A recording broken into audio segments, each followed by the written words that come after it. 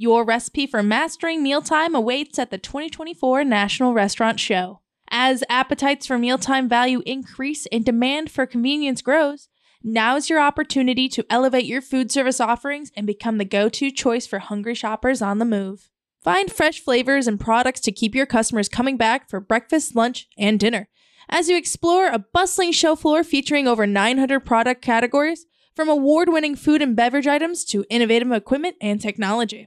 Join your peers at the show for food service in Chicago, May 18th to 21st, and emerge as a mealtime favorite. Visit the official show website at www.nationalrestaurantshow.com to register and learn more. Buc-ee's broke ground on a new travel center in Virginia.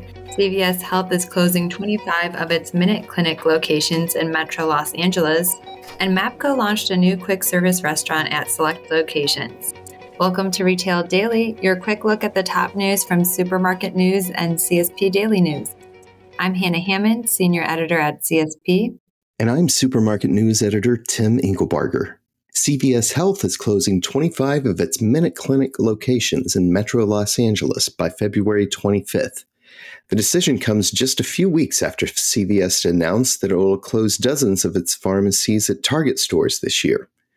CVS also made headlines in August of 2023 with its decision to lay off 5,000 workers. A new Whole Foods market is coming to St. Petersburg, Florida, and is set to open on February 28th.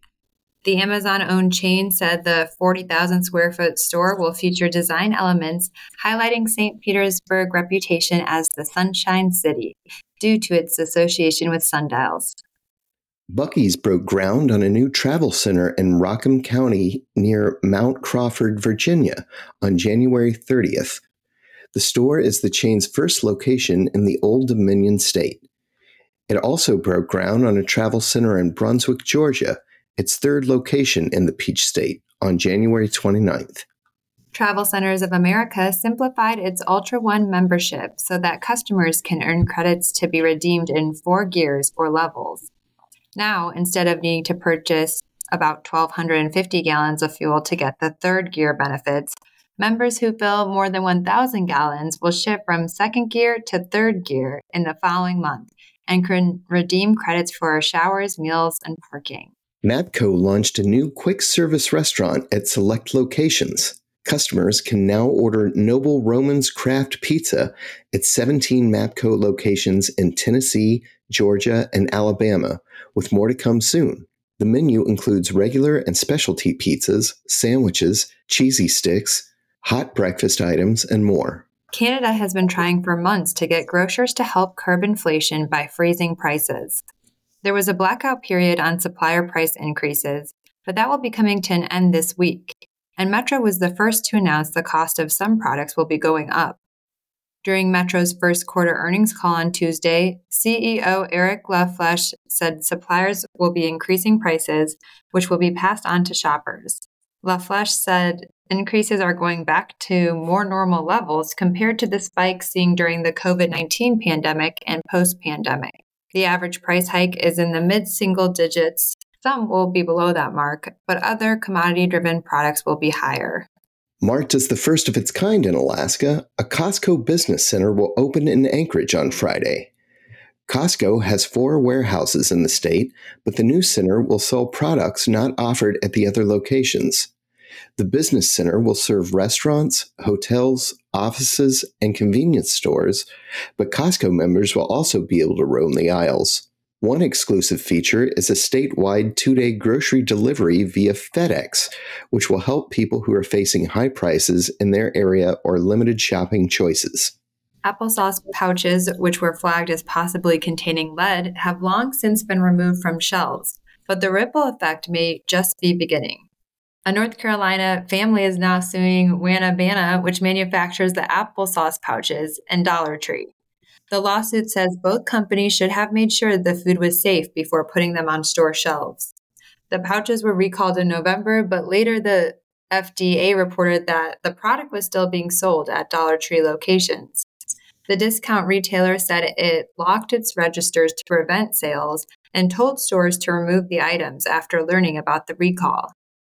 The Centers for Disease Control said it has received a little over 400 reports, with 100 confirmed, from 43 states of possible lead poisoning after the fruit was digested. Stewart's Shops is launching a special on Fridays in February, starting Friday. The convenience store chain's Fritter Friday deal is a gooey, fruity, and glazed apple pastry for $1.99. Stewart's Shops calls it the perfect combo with a cup of coffee, cold brew, iced coffee, or milk. Certain specialty prescription drugs in Canada can now only be found at Loblaw-owned pharmacies. The exclusive deal between Manulife and the grocer affects around 260 medications under Manulife's specialty drug care program. The meds are used to treat complex, chronic, or life-threatening conditions like rheumatoid arthritis, Crohn's disease, multiple sclerosis, pulmonary arterial hypertension, cancer, and more. Manulife says the deal with Loblaw will provide more options for group benefit members to receive their specialty medications, with patients able to pick up drugs from a Loblaw-owned store or have them delivered to their home. Fresh Market parent company Syncasud has named a new CEO. Newly named CEO Rodrigo Lorraine has worked for Syncasud for a decade, first as CEO of the shopping centers division for the region and then as CFO of Syncasud South America. In 2021, he returned to the group, assuming the position of CEO of Syncasud Shopping South America. February marks the beginning of Black History Month, and Meijer has released a statement highlighting its growth of Black-owned brands and small businesses. Since formalizing the Meijer Grow Academy program in 2021, Meijer has grown its selection of Black-owned brands by nearly 35%. Suppliers who are part of the program also receive one-on-one business coaching from Meijer buyers. And that will do it for today's episode of Retail Daily. Subscribe on Apple Podcasts, Spotify, and more for your daily dose of retail news. For more on these stories, visit CSP Daily News or supermarketnews.com. I'm Hannah Hammond. And I'm Tim Inkelbarger. Have a great day.